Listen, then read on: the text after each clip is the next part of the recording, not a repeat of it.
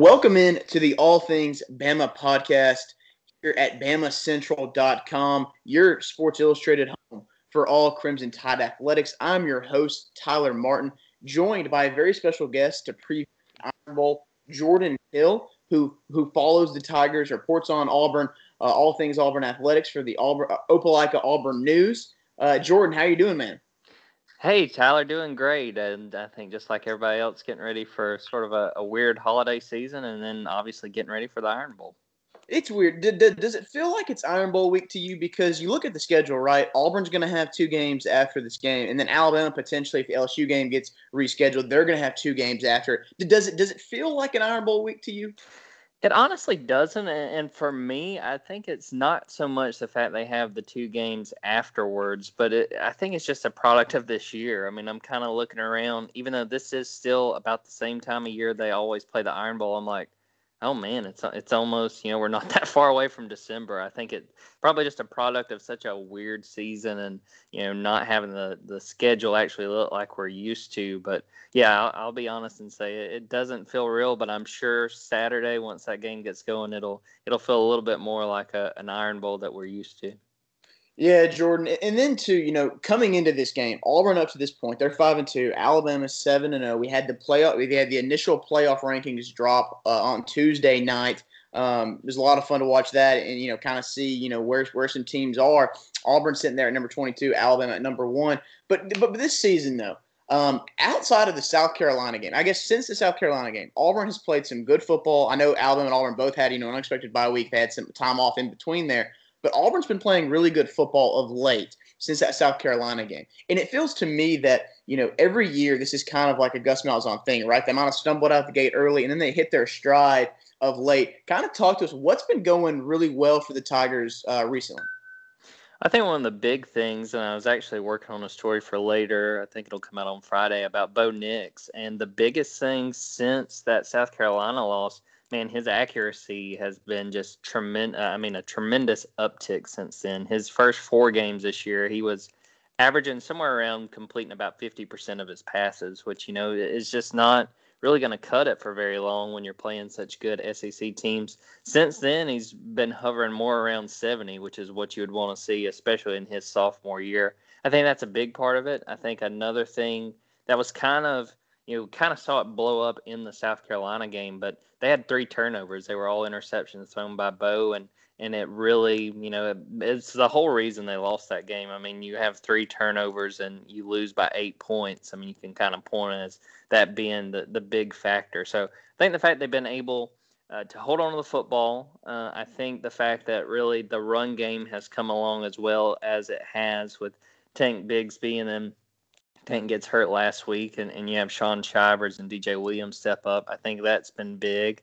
I think another thing, kind of sticking with the offense, has been the fact that they have done a much better job of getting different receivers involved. Sort of to start the year, it was the Seth Williams show, and you kind of hoped that an Anthony Schwartz or an Eli Stove would make a play here or there.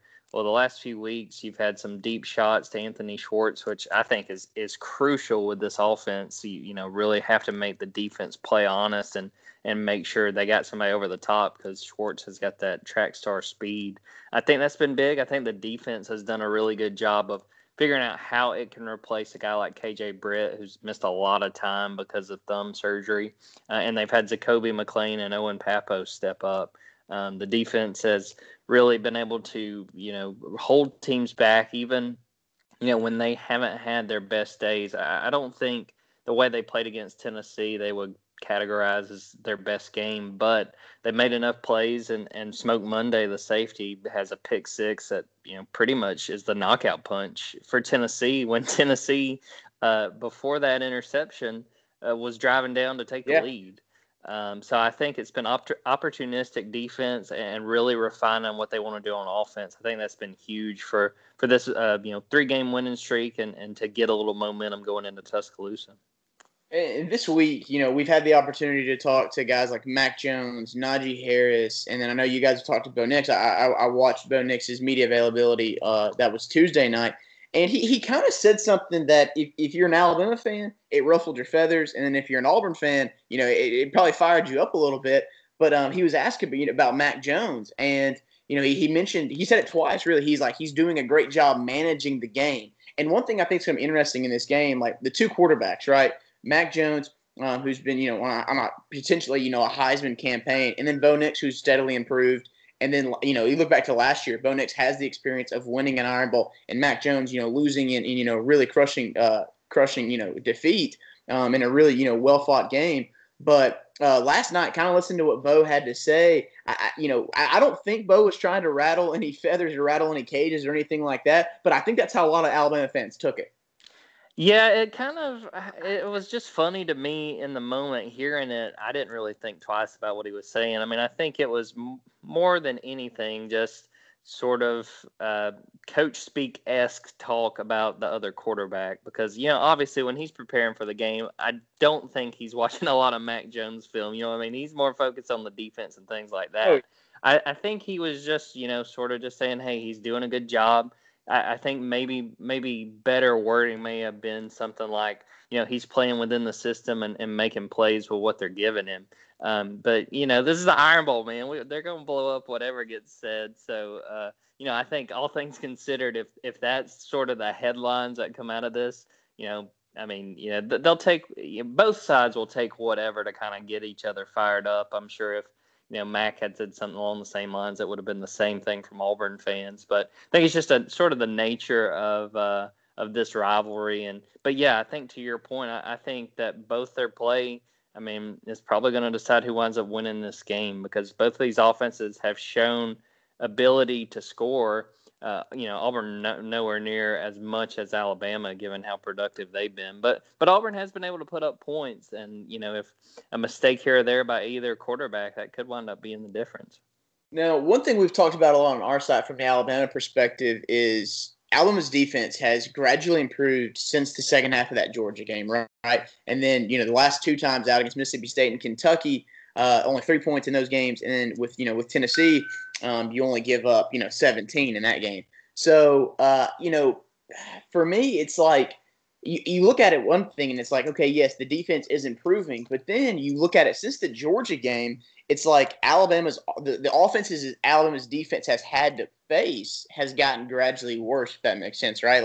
Like Georgia with Stetson Bennett. Then you go to Tennessee with Jarrett Garantano, and then Mississippi State and the disaster that's really been Mike Leach outside of the LSU game opening week and then Georgia last week, and then Kentucky, right, who's really inept offensively, to put it lightly. So I think it's a little bit of both in that sense. And then Auburn, right, they're coming into this game. Their offense is still one of the top three in the SEC, right there alongside Alabama, in terms of points per game and things like that. And then they can obviously design some runs for Bo Nix, and I think he's a lot more effective when Chad Morris and Gus Malzahn can dial up those things.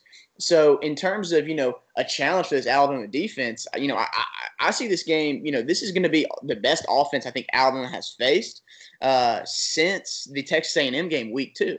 So it is going to be a step up. And I'm curious to hear about the offensive line for Auburn because I know the two tackles are questionable and Tank is questionable. Do you expect those guys to play? What's kind of like your gauge on those injuries? Yeah, I'm really interested because I think that that could really sway how this thing goes. You mentioned Tyler. From what Gus has been willing to say, which you can't be shocked by him wanting to keep that close to the vest. That they're all questionable. If not going on anything other than speculation, I think Tank Bigsby will try to play because he tried to come in I think like the second quarter of that Tennessee game. He took a carry and then came right back out because he was like, I'm not going to be able to go. But the fact that he tried, I think that they're going to try to get him in.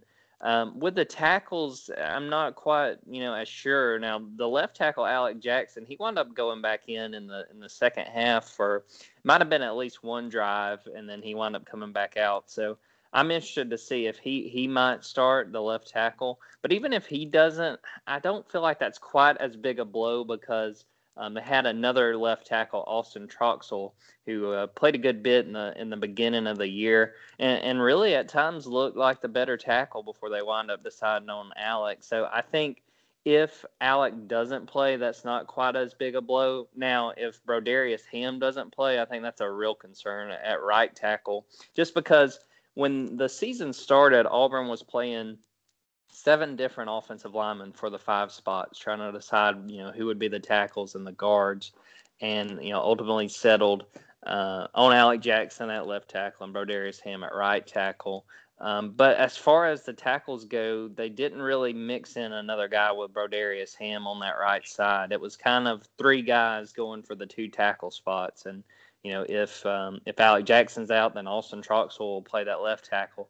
If Ham doesn't play, I think they're going to go with a Jalil Irvin, who has shown signs in some of those games where they've been able to mix in late, play some guys, but he doesn't have a ton of experience. So if he was able, if he gets called on to play right tackle, that's going to be a really inexperienced guy going against an Alabama defensive line that is going to test him right away. So.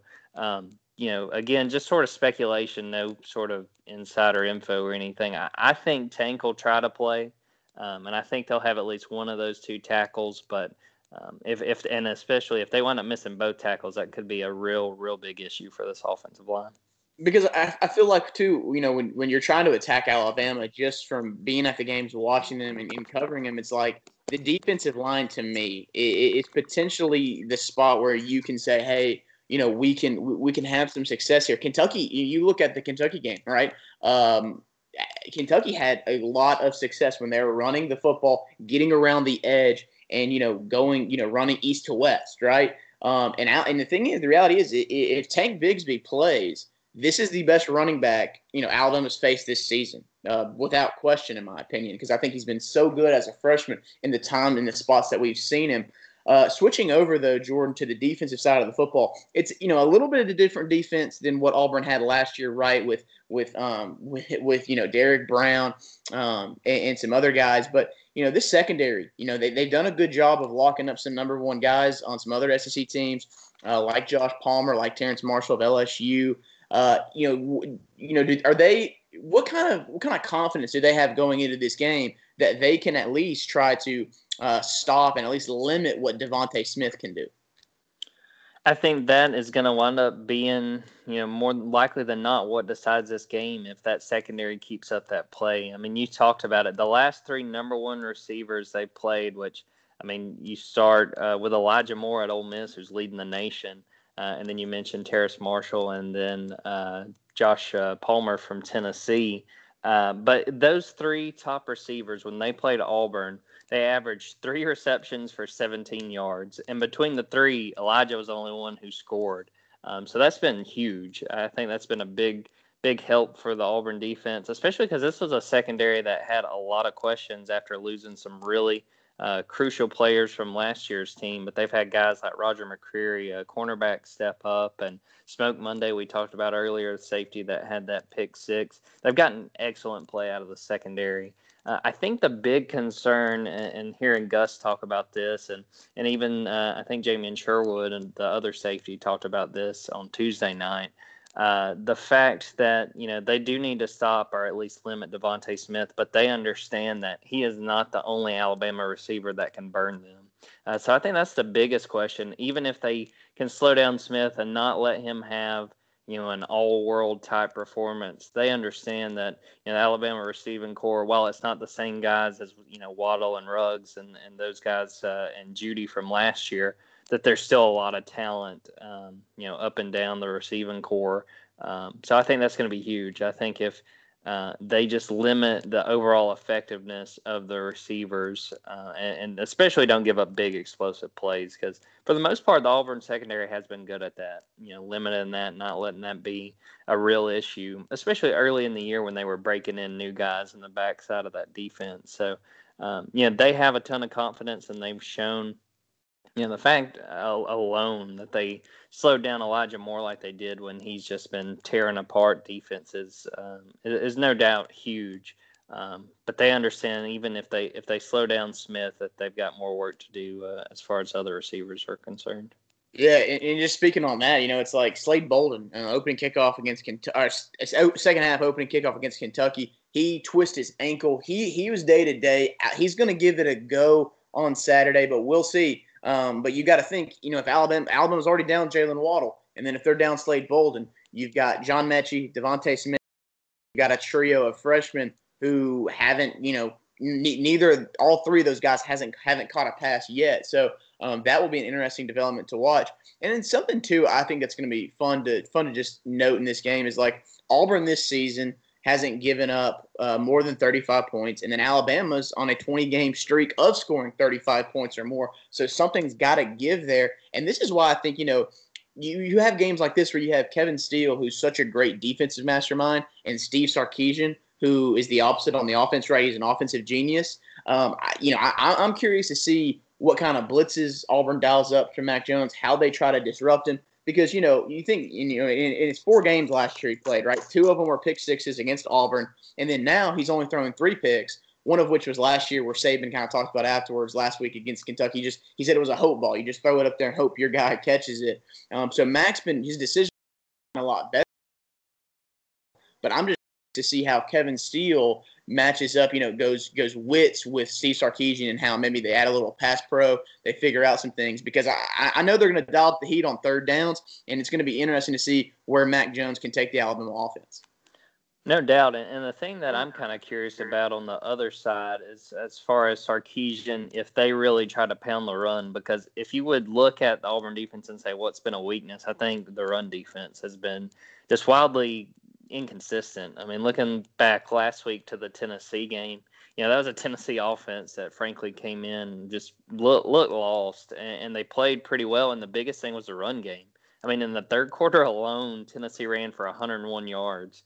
And like I said, I mean, we might be having a totally different conversation if Jarrett Garantano doesn't sort of force that throw in the end zone that Smoke picks and takes all the way back, because Tennessee was really rolling up to that point. And again, it was really that run game. Eric Gray was really hurting the Auburn front. And so, yeah, I'm interested as far as that goes. Do they really try to push Najee Harris and really, test that front that, you hit on it earlier. Auburn had lost so much production from that side of the ball, with Derek Brown and Marlon Davidson, some of those other guys, Nick Coe. So that's kind of what I'm very interested in as far as the play calling on the Alabama offense. Do they really lean on the run, especially early, and really test those guys up front?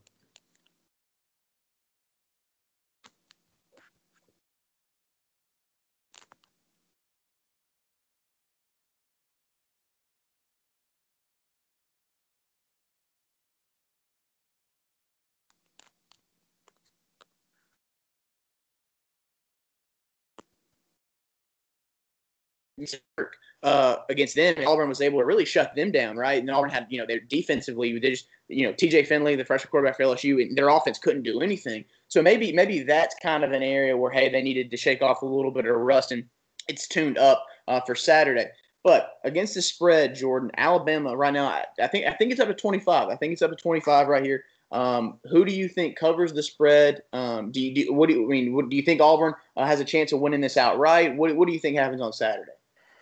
I'm going to pick Auburn against the spread, but I don't think Auburn is going to be able to win the game. I just don't think that the offense can keep up, especially, the way I sort of see it. I think this first half we will see it close and, maybe go into halftime with Alabama up 7, up 10, something like that. But what I'm sort of expecting is that Auburn's not going to be able to handle the margin of error. I think one turnover here or there is going to be the difference in Alabama being able to win this game. So I'm thinking at halftime it'll be close, and then I think in the third quarter there'll be an interception or maybe a fumble that Alabama gets, and it gives Alabama enough breathing room. So I'm picking Alabama by 17. I said 34-17 in our paper. I think it can be a pretty entertaining game, but just not convinced this offense has got quite enough to keep up. We've seen it from time to time, but you got to play near perfect, and I don't quite think that Auburn's ready to play a near perfect game at Tuscaloosa. Yeah, for me, there's an interesting stat out there. Nick Saban is 3-0 against the number when he's favored by 20 or more in Tuscaloosa, and it's really interesting to see the difference in when the Iron Bowl's in Auburn and in the Iron Bowl's in Tuscaloosa. Right, the competitiveness is really different in that sense. 25 is a lot. At the beginning of the week, I was kind of leaning Alabama right there in the points, but the more you kind of dig into it, it's like like I said, I mentioned earlier, I think Kevin Steele versus Steve Sarkisian is going to be kind of the matchup inside the matchup to watch. I now lean Auburn in the points. I think it's going to be close. I think there's a chance, maybe there's a backdoor cover somewhere for either team towards the end of the game. I do think it's decided, closer to the second half, closer to the fourth quarter, with it kind of tight, to start out with. But Alabama, by 2 touchdowns, 14, 17 points. I do like that pick. But it's it's going to be a lot of fun. This is the Iron Bowl, and Alabama they want revenge. They weren't able to get revenge on LSU a couple weeks ago to avenge one of their 2 losses from last year, and so they're kind of going to come in guns a blazing. And it is this it's senior day, so there's extra motivation there as well. Yeah, no doubt about it. And as cliche as it is, I'm trying to remember which player over the weekend said, you can throw the records out with this game, but it's true. It's such a weird rivalry in the fact that it doesn't really matter what the records are. But I think it'll be an entertaining game. But yeah, I'm kind of leaning on the fact that I just don't think that Auburn's quite got the firepower. But looking forward to seeing it and seeing if they can keep up with a really, really talented Alabama team. Well, Jordan, before we get you out of here, man, where can people find all of your work? Yeah, so the website is oanow.com. That's the Opelika-Auburn News' website. And as far as, stories I'll throw on Twitter or updates, anything like that, I'm at Twitter at Jordan Davis Hill. So probably the best 2 places to find me. Also, our Auburn coverage is on Twitter at AUblog. So yeah, it's been an interesting fall, and even as we get into basketball season, I don't think it's going to slow down. But excited to get it going and ready for us to get to Saturday and see how this Iron Bowl plays out. Awesome. Well, again, I appreciate you coming on here, Jordan. Absolutely, Tyler. Enjoyed it. Awesome. For Jordan Hill, I'm Tyler Martin. This has been the All Things Bama podcast. Thank you for listening. Sweet.